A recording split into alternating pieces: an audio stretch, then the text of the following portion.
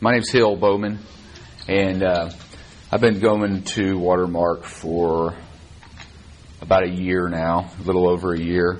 Came from a different church. I came over here with my wife. I was teaching a bunch of kind of adult Bible studies, and had a pretty good group of people that we were kind of in vernacular here, we're shepherding, but all of a sudden they started going through divorce and the world hit them, and it was like the church didn't have anything to help them. There was just nothing there. And so we came over here to do Re-Engage, which is, if y'all don't know, there's just a ministry to help. It's just a marriage enhancement ministry. You can be a 1 trying to get to a 2. You can be an 8 trying to be a 10. Anywhere in your marriage spectrum, it can help you. And but we came over here with the intent in bringing that back to my former church.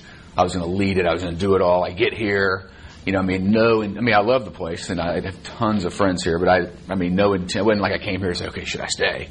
Next thing you know, bam! I was like, "Wow, this place is awesome." Really, frankly, I have 2 kids, a 10-year-old and a 7. My 7-year-old is a daughter. She has autism, which is another thing that kind of throws off Sunday school teachers, and they have a hard time with it because they're not in training. And so they have a ministry here called Kaleidoscope, which is frankly a ministry for autistic and special needs kids. That's just like, brings you to tears. You think about, who thought that? I know who thought it up, but it's just it's a blessing that this place reaches out in so many different ways. So I appreciate everybody sharing. I can tell you, I've taught a lot of topics, and I love just about every topic. There's nothing more fun than studying about heaven, man. This is, I think, as cool and exciting as it gets. A little bit about me. I grew up here in Dallas. I went to Highland Park High School, where I was not a Christian.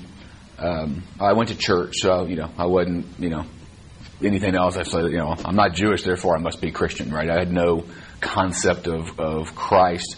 I never owned a Bible. This is actually the first Bible that I ever bought, and I didn't even buy it. But I did a lot of drinking, a lot of drugs, or little drugs, and just kind of thought of myself as the center of the universe, and went to SMU, graduated SMU, and came out of school when I was 22, and I had a job at Merrill Lynch selling securities, which is now I work at Morgan Stanley, but I still do the same thing. And I was the youngest guy they'd ever hired. This was 1992. It was about 4 years after a movie called Wall Street. Anyone ever seen it? The original, right? I thought I was Bud Fox. I was like, yeah, dude, grease my hair back. I couldn't have been a cooler guy, And deep inside, I was just like, I just knew I just wasn't that. So right off the bat, I got married to this lady. No religion. In fact, she was an atheist. I didn't care. It was kind of a purely physical relationship. It was a physical relationship. There was no. I didn't care. So I thought I was here, and over the next 2 years, really a year and a half, I just ran myself into the ground with her. She ended up having an affair with her boss, and so after 14 months, I ended our marriage. And so I was 24, saying to myself, I would never do that, and I did it. So my life just started spiraling down. Except for I had more money, and it was easier to get alcohol and girls and all this stuff that I thought was filling my life. So I was like, I'm gonna go do it. So I was just slamming it all down and just going crazy. And what happened was the culture was really building you up. If you've ever been in a bad place, everyone's like, oh, you're really a good person. This is such a hard, circumstance. You're really a nice person. And you're like, I get the love of it, but the truth of the matter is, I knew deep inside that I wasn't. I was like, well, that's not true. I can look myself in the mirror. And at the same time, a guy invited me to a Bible study. It was at a place called Dallas Country Club. And the only reason I went to this Bible study is because I was trying to raise money. I work at Wall Street. So a rich guy invited me to a Bible study at Dallas Country Club with other rich people. And 99% of the decision was I can go meet rich people because that's my job, right? And I'm telling you, out of all humility, maybe I would have gotten a Zig Ziglar moment where I would have learned something cool to try. So it wasn't like I was like against it, but it was just purely business. I'm doing it because I need to meet these people. And the guy that was teaching this guy named Charlie Taylor just graduated DTS, and he had just started teaching his class, and he went to the book of Romans, and he went to Romans 1. And I'm telling you, I had never been to a Bible study in my life. I have never owned a Bible. I didn't even own a Bible at the time. I just went, And I was just sitting there, and he went through some verses in Romans 1 that we're just sitting in a class on Romans, but it's like, God just started talking to me like, you are that dirtbag. You are that person. One of the things Paul starts listing is all these, sins, right? And then one of the things he says is, and if none of these are real, then you even make stuff up. You're doing everything you can to go against God. I'm like, oh. So about 2 weeks later, Romans 3, at Romans 3:20, where he says, I didn't give the law for you to follow the law. I gave the law for what? To point you to a Savior. It was like fireworks. It was a miracle in my life that I remember and I tell just about every day of my life. It was October 94. And I've never been the same since. It's just an unbelievable blessing. God's given me the ability to read. I graduated at SMU, Highland Park, worked on Wall Street, and I had read about 4 books literally my whole life. And 2 of them were Dr. Seuss as a kid.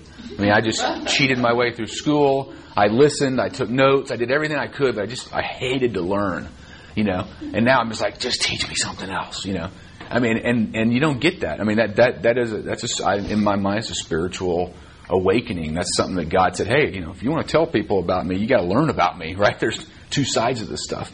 And so I share that with you to kind of give you a background of where I am. And then, frankly, at that moment, it became so apparent that I had to tell. I'm talking like, if Todd gave me the microphone, dude, I'd do it on Sundays. I just I got to tell people what God just did for me.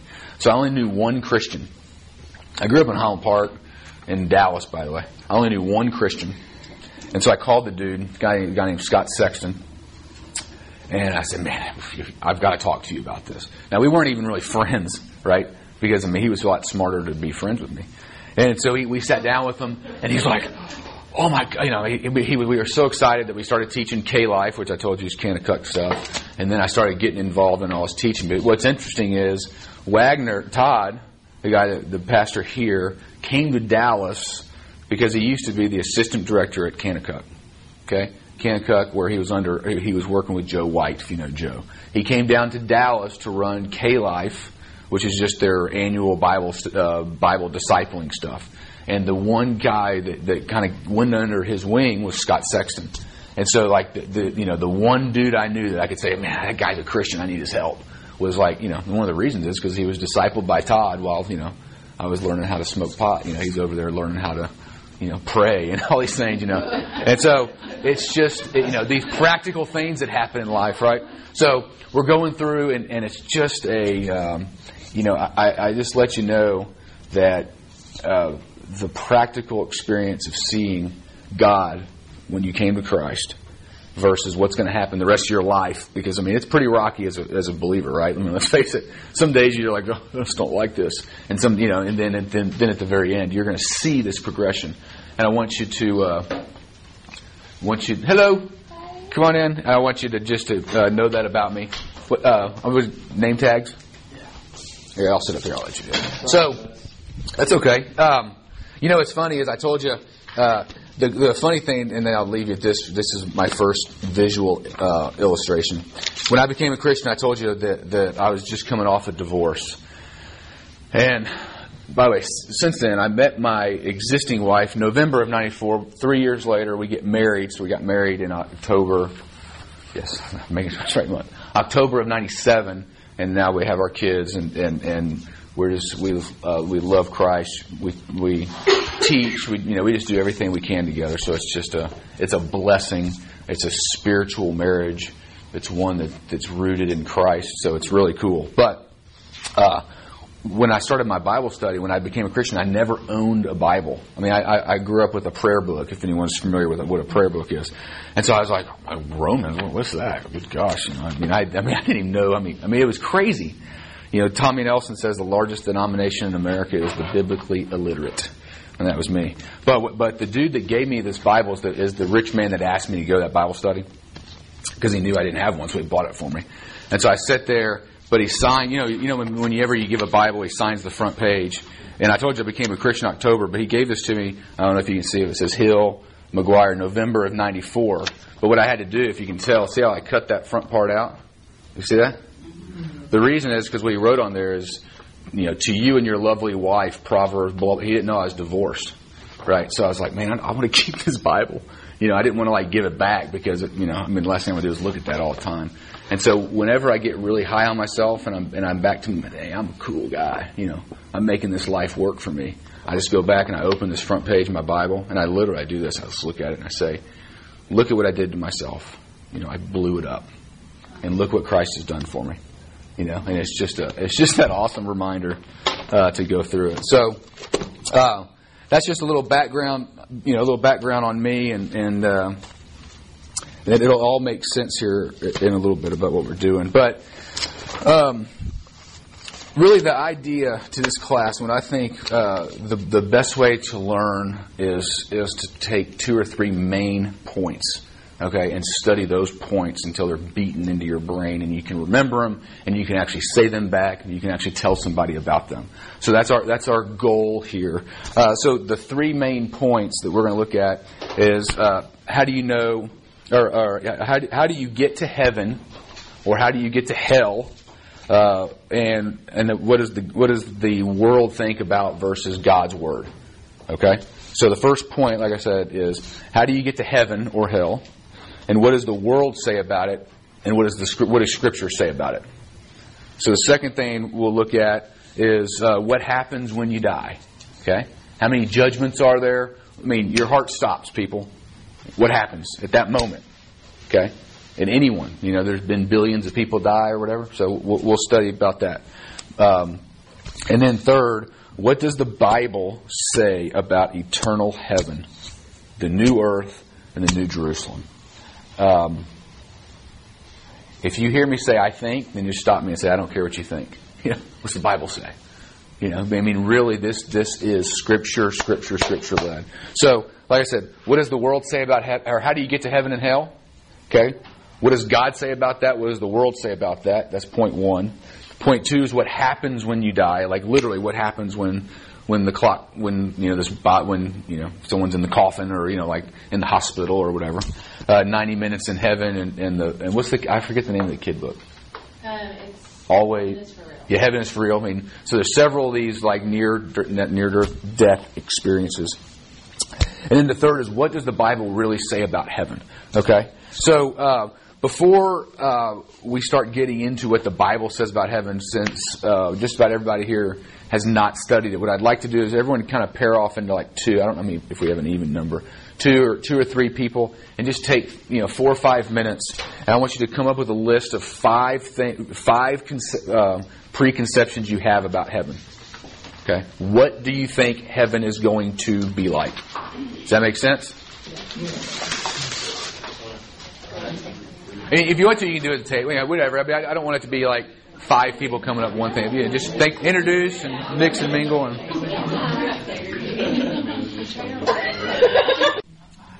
Yep. Are we going to be looking down on our family and saying, "Come on, you can do it"? Come on. Yep. Mm-hmm. That's a good question. Okay, so like just preconceived notions. Yeah. Like shiny streets, like in the Wizard of Oz, how there's like the city. Uh-huh. Yeah, it's like just shiny and jewels and like a river going through the middle, and it's like just generally, I feel like this is when I was a kid. Heaven is up and hell is down. Like that's just, and then no more pain and weeping. And he was like, are we just gonna sit there all day and sing? And I'm like, yeah, that's true. What are we gonna do? What are we gonna do? Yeah. Yep. Allison, what'd y'all put? We put that you'll be with or see your loved ones that were saved. Same kind of thing with your heavenly body. It'll be free of pain or disease. And really just that you'll be worshiping God. That's pretty much it. Would y'all put? I guess other than what's already been mentioned, no marriage, true understanding, like no mystery anymore about God. See, doesn't that bore you though? No mystery. No, I'm serious. Oh yeah. I mean, people say, "Dude, I don't like church anyway. The last thing I want to do is spend eternity in church." I mean, it's a grind to get here on Sunday mornings, and I like this place. I mean, most people don't like where they go to church, right? I mean, statistically. And so people see it like, man, am I used to sit there and throw crowns at them the whole time? I mean, what are we going to do? You know, I just think it's you see a lot of misconceptions. Y'all all are way ahead of what most people think. Most people think you're in a, you were going to say something. I'm sorry. Yeah, I was going to say that we actually had this conversation. That's why we signed up for this class, because one time we were just talking, we were like, what do you think heaven is going to be like? And we both decided it sounds really boring. Yeah, you know? that's right. And so we're like, well, our end goal shouldn't be something boring. And so we started thinking, okay, what are those moments in life, like your best moments in life, those moments when you're at the most peace, or when you just have that, second of like, wow, all is good in the world, with your family or something. And then we started thinking, that's probably what heaven is like, magnified times a billion. Yeah. And so that's sort of what... Yeah, because when I was little, like when I was like 4 or 5, it felt so good just sit in front of this little box fan and just take a nap. I had no guilt, no simplicity, no desires or anything. It's just like peaceful. That's interesting. And I was so we were like, maybe it's like that times a million. Yep. Over and over. Yeah.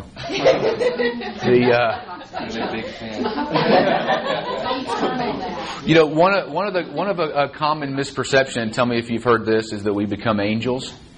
Have you heard that? I've heard that. Oprah says it all the time. If you watch Oprah, No. good for y'all. My wife TiVo's Oprah. Oprah said, not Oprah, but I mean, people believe that you die and you become an angel. Or you die and your spirit, you've heard this, if you haven't heard this, you're not listening. Your spirit goes with God, right? Whatever that means. It's a misconception. Now, I have heard a lot of y'all to say, like a physical body, and we will talk about that. But, frankly, to me, before I ever studied this, I just never studied it, so I didn't really even think about it. But I think we make it boring. Like y'all said. Can you even imagine like your body separated from your spirit? You can't. Maybe if you're high on drugs, I don't know. Maybe you can, but most people can't. And you're not designed that way. God doesn't want you to be separated from your body and spirit, right? You are what you are. And so, really the first question that I wanted to kind of look at is, why do we as a culture have such a vague and uninspired view of heaven? Why do we have such a vague and uninspired view of heaven? The first thing to think about, first of all, I think for some reason in the 1800s, they must have preached, hellfire and brimstone. You hear that all the time. And, preachers don't, the fact of the matter is preachers don't preach on this stuff. I went to my original church, and I hadn't asked Todd about this, but he's letting me teach it, so that's good. But I said, I want to teach this class on heaven. And I want to teach from here, and these scriptures like this. He's like, there's too much conjecture in there. I'm like, what? It's what it says. You would be surprised. People always say, one of my favorite songs is Mercy Me. What's it called? I Can Only Imagine. Right? People are like, hey, it's too good to be true. You can't think about it. That's what you're taught. Here's how you get there, but don't think about what happens when you get there. Right? It's crazy. But part of the reason is, frankly, when you really dive into this, seminaries don't teach it. There is not a class in the seminary called heaven. There's just not.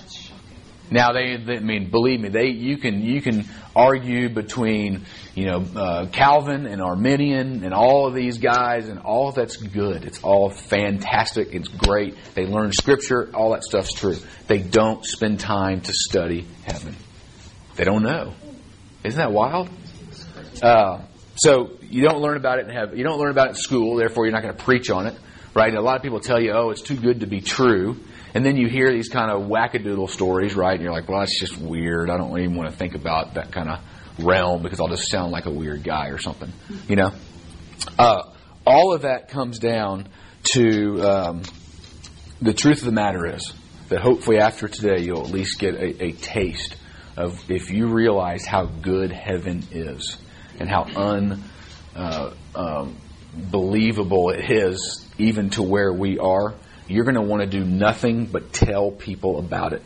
See, the goal biblically, and Jesus gives us picture after verse after picture after verse of what it looks like. Okay? If He didn't want us to know and say, "Oh, it's too good to be true, you just have to know to get there," He wouldn't tell us this stuff over and over and over and over again. I had to go type out all the Scripture because I didn't want to flip through my Bible and look at it all that we'll look at today. Okay, so thousands of years span between books is talking about the same place of heaven. He's saying it's so good that you've got to tell people about it. I mean, that's Matthew 28. That's the Great Commission. It's that good. Go tell people. Okay, so really the primary question that I asked is, why is the culture so ambivalent about it? Why don't we pay attention to it? Part of it's practical, like I said, but I think the vast majority of it is this. It is called spiritual warfare. Okay? We have an adversary on this planet. He's all around and he's everywhere. He has a third of the angels with him. We don't know how big that number is, but it's pretty darn big. And this is what he says in Revelation 13:6. When he opens his mouth, he blasphemes God. And to slander His name, and listen to this, and His dwelling place to those who live in heaven. So not only does he blaspheme God, what else is he doing? He's slandering heaven, right? His whole existence. John 8:44 says, he lies, right? He speaks in his native tongue, for he is a liar and the father of lies. Satan goes around prowling, and the only thing he's doing is he's trying to convince us. And if you want me to repeat the Scripture, just let me know. And on John 8:44. Satan's only purpose is to get us away from Jesus. That's it. Okay? He does that two ways. One way is he just makes us ambivalent to Jesus and church. The other way is he makes you ambivalent against heaven, right? That's what it says. It says, we blaspheme God and slander His name in His dwelling place to those who live in heaven. Okay? So he's slandering heaven to us. He's making a misconception. He doesn't have to convince us that heaven's not real. He has to convince us that what? Heaven is boring. Who wants to go somewhere boring? I mean, think about it. That's all he has to do. It's so simple. Okay? But think about this, and this gets me every time I read it. The statistic is staggering. 100% of us will die. Right? Okay. Can you repeat that? Yeah. Hey, I got some pretty serious stats here. 3 people, listen to this, 3 people die every second.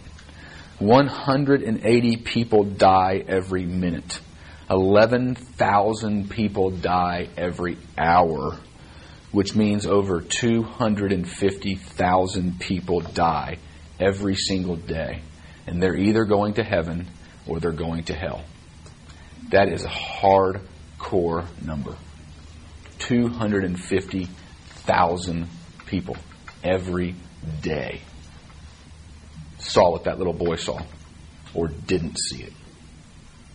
And it is the real deal.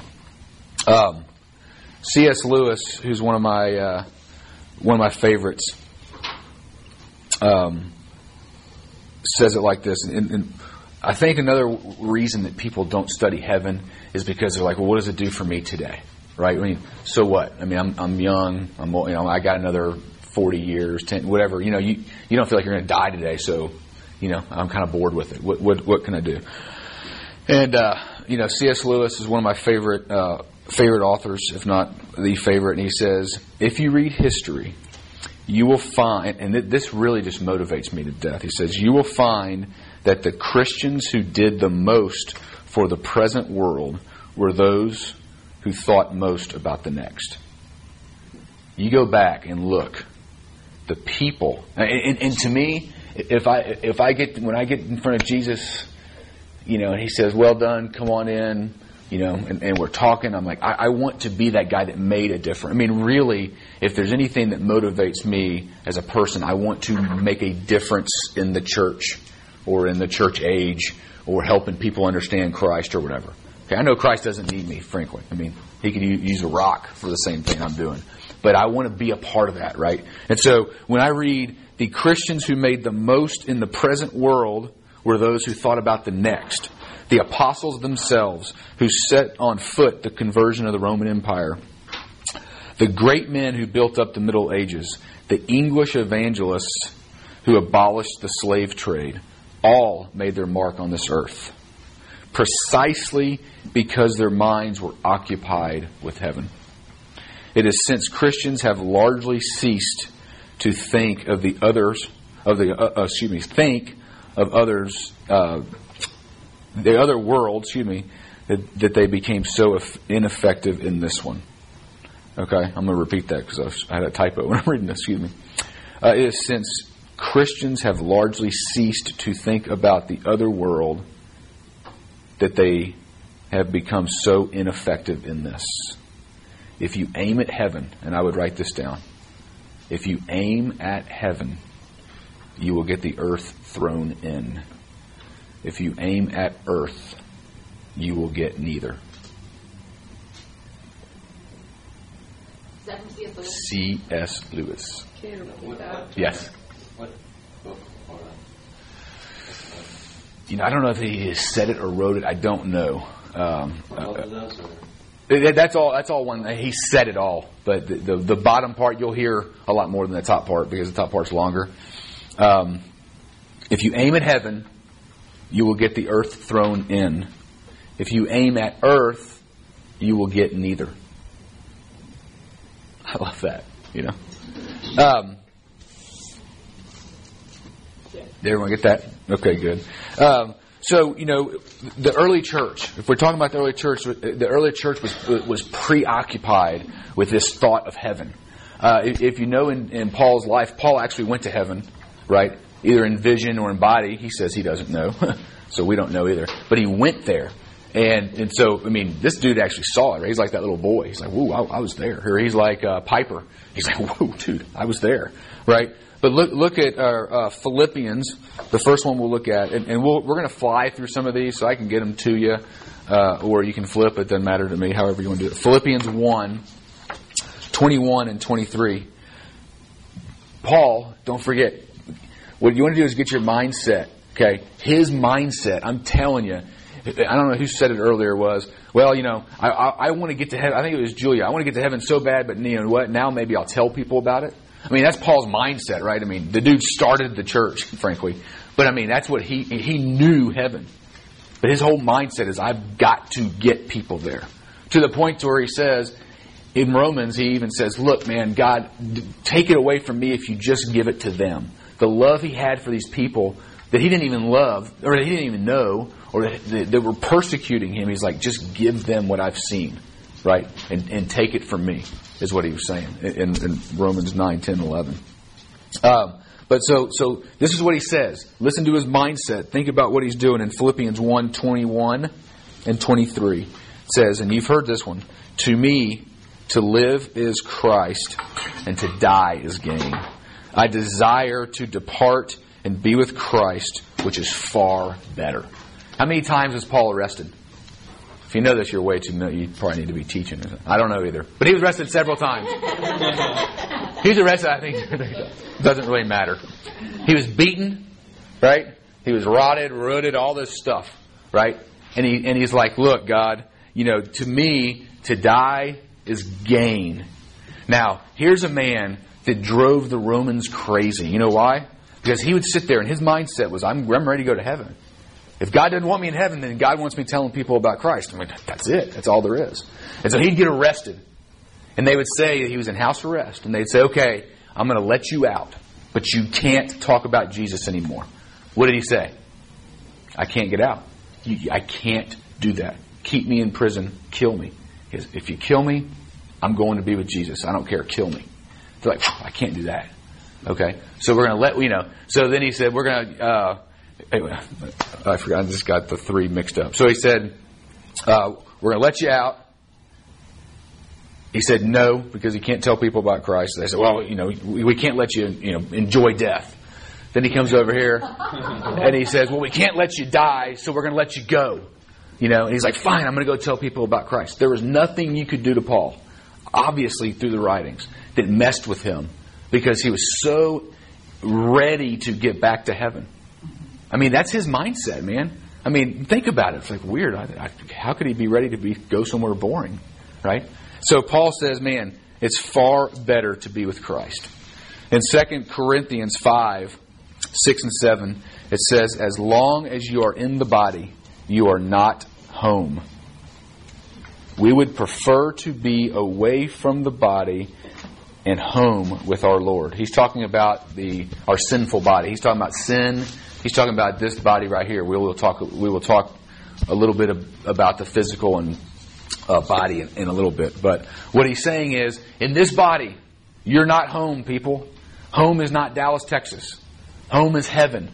Okay, it's the already and the not yet is really what he's talking about. If you've heard that, what he's saying is, you accept Christ, you're a Christian, you're a believer, you're going to heaven, and you live in this rocky life, man. It's like, I mean, it's pretty brutal sometimes, and you get into a community group and start talking about it, you realize, wow, man, this world's screwed up, right? So he's saying, when you're in this body, you're not at home. You're not at home. You're not at home, right? What's home? Home is with Jesus, is what he says in the 2 Corinthians 8.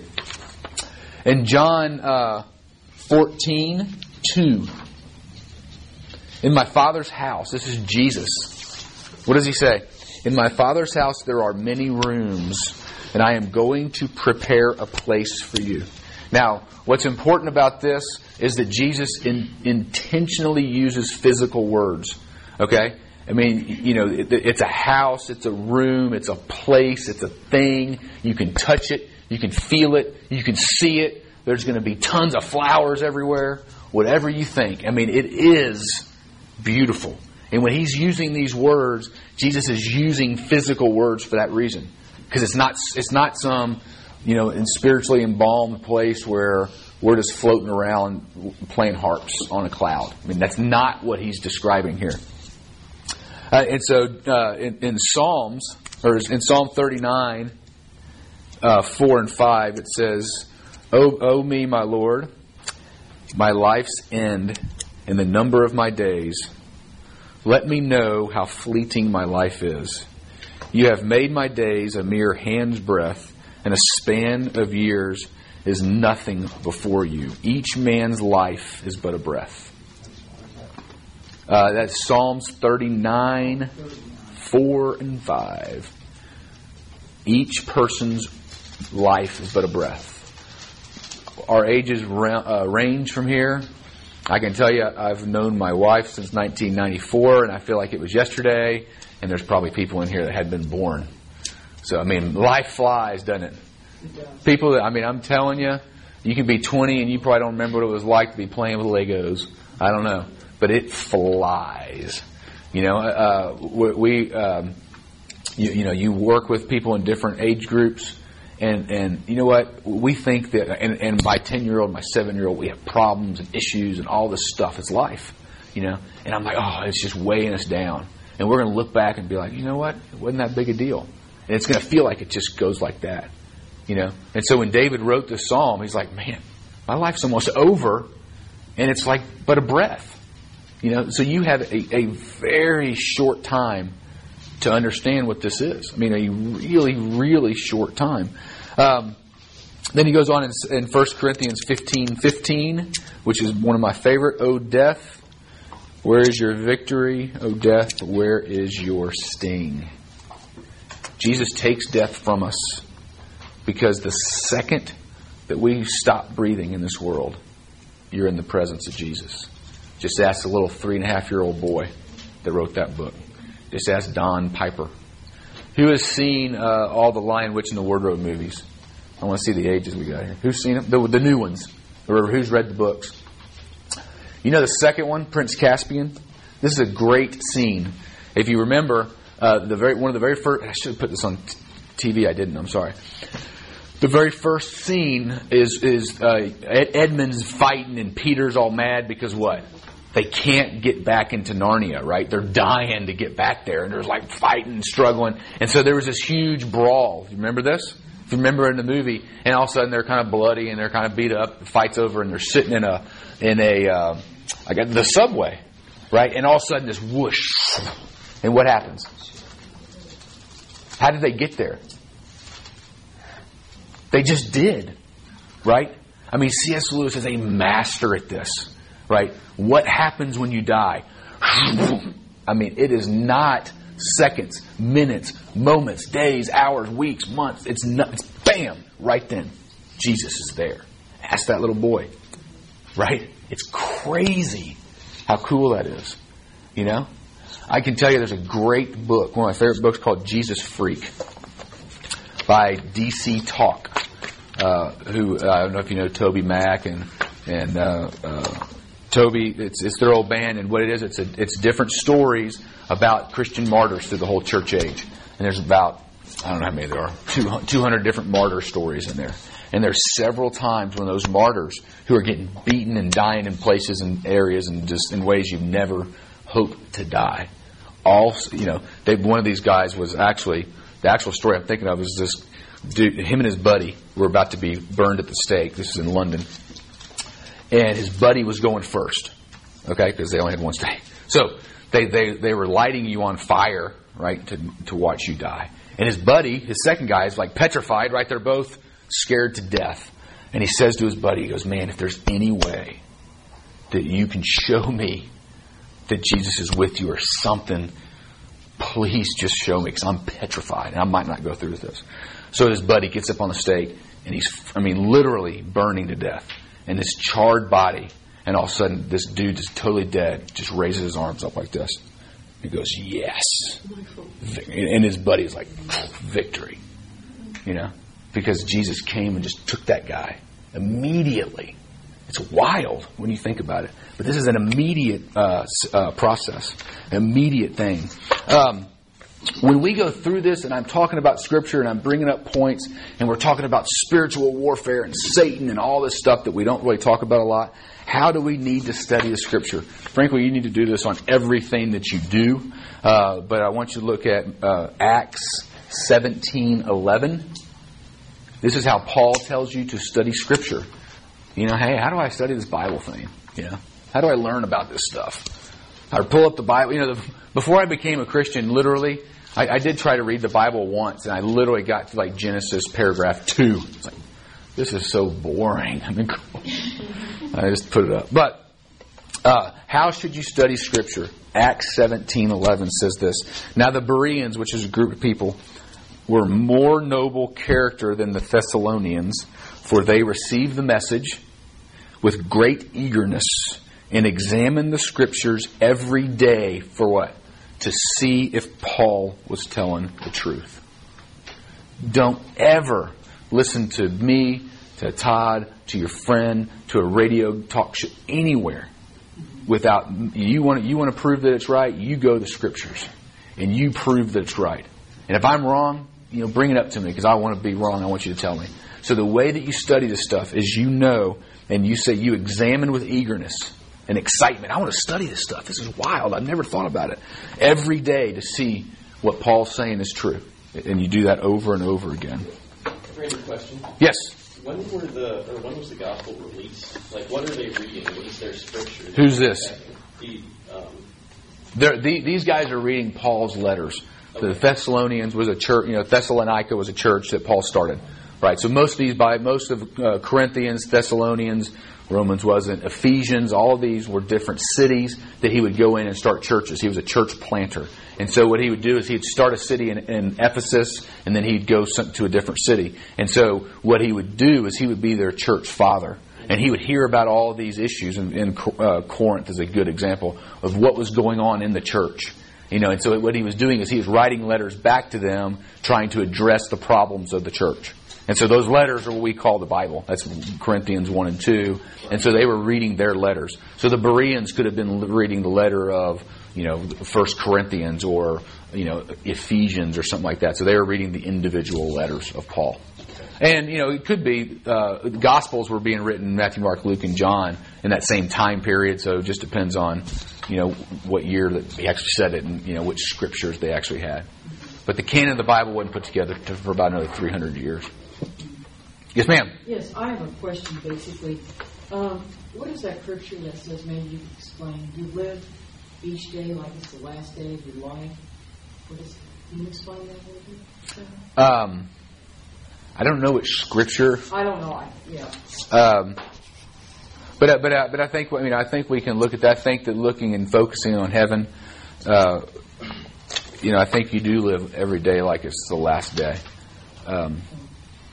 But so I don't know that that's a. You just said it. What was the one that you were talking about where Christ or where Paul was talking about?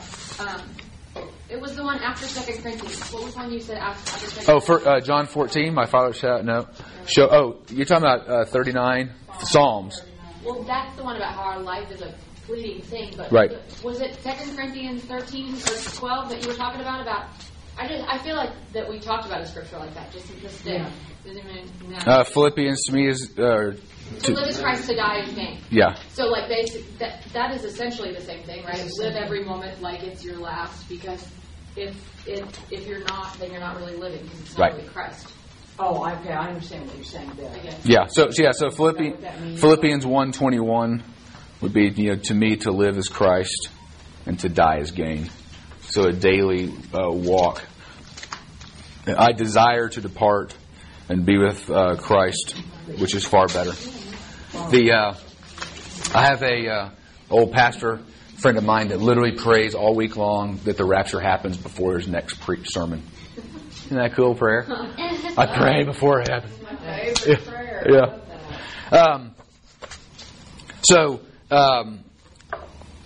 What I want to do is I want to read this paragraph. This is one of my favorite paragraphs in the world. What we're going to see is that heaven is a very real place, and it's a very interesting, beautiful, part of creation. You're going to see what God created. Okay, so this book right here is the book that I primarily use, and I back up the other one. This book it's by Randy Alcorn. It's called Heaven. It's downstairs to buy if you want to buy it on the way out. We're going through about a third of this today. It's awesome, unbelievable, fantastic, better than any book I've read besides the Bible. But if you think I like it, get me. Do you think Watermark would have like a class, like a Bible study that goes on for several weeks about this? If you ask Blake to do it, I would do it. Yes. It just depends on structure. Would you? Yes. When I taught this as a class, it took me about 7 months to go through it. So this is semi overview. But listen to this. Yes, ma'am. I was just going to ask. You mentioned spiritual warfare at the very beginning. That was another one of my questions, and I feel like that's not taught as much, and it's so important. Why do you think that's so? That it's not taught? Yeah, it's not really talked about as much. I think that what's happened is we have some groups of Christians that take spiritual warfare to an nth degree. Mm-hmm. The truth of the matter is that Satan is probably messing with, Prince William today and not me.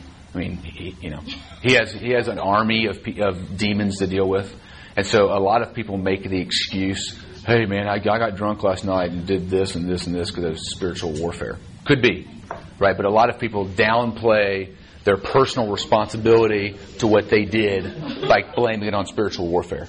Okay? So what happens is they're downplaying their own, because basically you have spiritual warfare and you have the world. And the world, which is you, or excuse me, you have spiritual warfare, Satan, the demons. You have the world, which is all you do is, look out the window. It's everywhere. And then you have yourself. Those three things are what makes you sin. It's that simple. Satan, the world, and yourself. Okay? So I think what happens in the church is to take away the emphasis of spiritual warfare because they're trying to make you hone up to your own issues. And I think they take it to an extreme and don't teach it balanced. So I think it's wrong, but I think that's why they do it. Frankly, it always goes back to if you knew what Satan was really doing to you, would you pay attention worldly? The answer is no, right? And this dude is good, right? And so he's not good; he's a good liar. So what I'm saying is, he's able to convince us that he's really not messing with us, that it's really not spiritual warfare, that I'm really a wackadoodle if I think it is spiritual warfare. You know what I mean? So it's both. It's the church kind of takes an extreme view of blaming, of wanting us to take our own responsibility, which I agree with, but it shouldn't be extreme because Satan has something to do with it as well. I'll tell you an interesting quick story. My little girl has autism. And autism makes you have some, crazy behaviors, and it has nothing to do with behavior, but that's what you and I see. And I had a pastor from Nepal come and stay at my house 2 summers ago, and his name is Vishnu, and he was awesome. Vishnu, studying over DTS, staying in my house, and just for the weekend, and he came up and he said to me after spending time with each other, he said, I know what you explained to me, autism and doctor, and I get all that stuff, but he said, have you ever prayed for your daughter? And of course I pray for her a lot. And he said, have you ever prayed for your house? You kind of look at a dude, if someone says that, you're kind of like, well, yeah, why would you say that? He said, I notice that when your daughter's around you and your wife, she acts totally different than when she's anywhere else. He goes, and I think that she has, spiritual demons, and I think she's being attacked by spiritual warfare. You're like, what? But it was a calming kind of wow, because I'd never thought about it. Dude, my prayer, I could show you my prayer list. I prayed for the doctors. I prayed that the insurance would pay it. I prayed that God would fix it. It was very Western thought, right? Which is fine. That's where we are. But I never thought to pray that demons got out of my daughter, out of her room, all this stuff. I never thought to pray that. And here's this pastor from Nepal in my house telling me this. It was humbling. And so we sat there and we prayed over her, laid hands on her, and it was wild. It was a wild time. In fact, right before I started praying, my grandmother, who kind of was kooky and never had done this before, just showed up at my house. Literally 1 second before we said, okay, let's pray, she starts knocking on the door. If I would have opened the door, he had to be back. He had to be somewhere later that day. So if it wasn't going to happen then, it wasn't going to happen, this prayer. It just wasn't going to happen. That was the time we had to do it. And literally the second before, and I look over there, and it's my old grandmother. I'm like, what? And so literally, it's spiritual warfare 101. Because if I would have answered that door, she would have been, Nepal, where's Nepal? What's he doing? Who is it? What's his skin color? It would have just been 90-0. I know that. And so, frankly, I just didn't answer the door. And I know, I have a window I have a window. She's staring at me, And we just sat there and prayed for her and prayed about, and he laid hands on her, his own language, prayed for demons to get out of her. And I truly believe it happened, And I think it's a real deal. And that's a freaky story to tell, because you're like, really? Did that really happen? So I think that's your issue with spiritual warfare. It's real. It's probably more real than the other issues, but.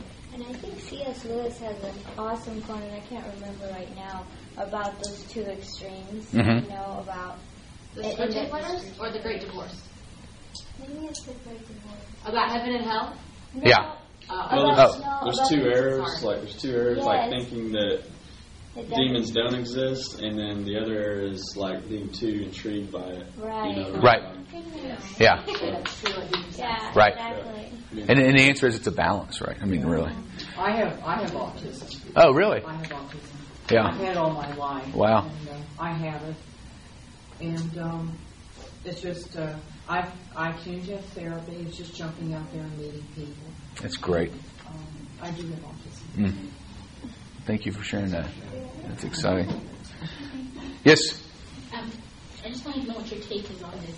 I was reading a book that talks about spiritual warfare, and it says that the devil's purpose, the devil doesn't care whether you commit sin or not. That's not his ultimate purpose. His purpose is just to create enough doubt in your mind to push you further away from God, because that's what his ultimate goal is. Right.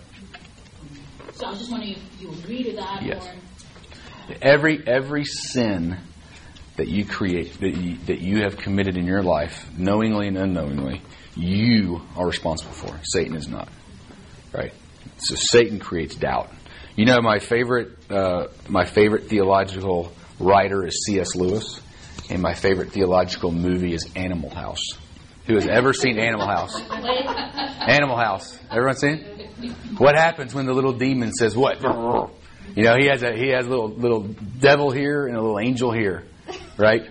That's what you're saying. That devil's creating doubt. You know, he ends up falling for it, by the way. But it is a picture of probably what you and I are going through every day. You're going to see a little while ago, and in a little while, I think a video that shows that as well. But that is a very good theological movie, Animal House. I'm just kidding, but it is. But that scene does draw. That scene does draw the point. Does draw the point of what you're talking about, the doubt, because that's all he has to do. You commit. You die for your own sin. I mean, he's toast for himself. He's just got he's like a bad friend, right, carrying you the other way. So what I want to do now is I want everyone to kind of think about it. I want to read this paragraph because the description I think is so good. But I'd love for you to close your eyes, think about your favorite place in the world. I mean, where it is that you get rest that y'all talked about earlier.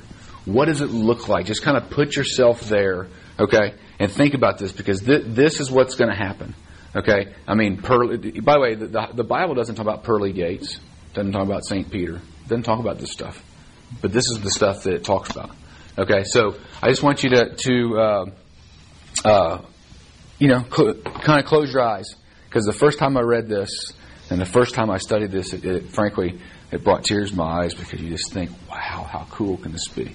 So let's look at this. So close your eyes, and I'm going to read this, and let's go off to a place outside of Watermark.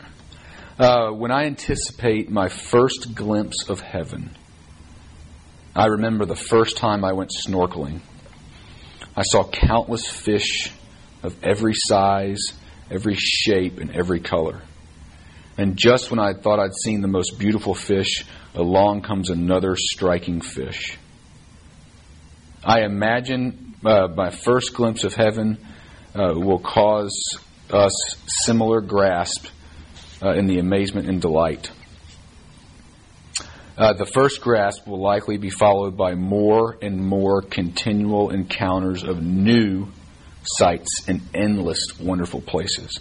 The first time you see it, what's going to happen over and over again, it's going to get better and better and more exciting and faster and more wonderful. And the things will be just the beginning because it'll be our eternally home. It'll be a new earth. It's a new earth until after the resurrection of the dead. So look out the window, take a walk, talk with your friends, use your God-given skills to paint or to draw or to shed or to write a book. But imagine all of it in its original condition. A happy dog with a wagging tail, not a snarling beast. Flowers, a lot of flowers. Unwilted, the grass undying, blue skies without pollution. People smiling and joyful, not angry and depressed, not empty. If you're not in a particularly beautiful place, close your eyes. Think of friends and family. Think of loved ones who love Jesus and are with Him now. Picture your granddaddy. Picture your brother, your aunt, your uncle, your parents. They're walking in this place. All of you have powerful bodies, stronger than that of an Olympic decathlete. You're laughing, you're playing, you're talking, you're reminiscing. You reach up to a tree and you pick an apple or an orange. You take a bite of it. It is so sweet that it's startling. You've never tasted anything so good. Now you see someone coming towards you. It's Jesus with a big smile on His face. You fall to your knees and you worship. And He pulls you up and He embraces you. At last, you are with the person you were made for, in the place you were made to be. Everywhere you go, there will be new people, new places to enjoy, new things to discover. What's that you smell? It's a feast. It's a party. And you're invited. There's exploration and work to be done. And you can't wait to get started. Every one of those comments is biblically based. Every one of those, from work to you can't wait to get started to Jesus embracing you. What's that going to be like? I mean, that's...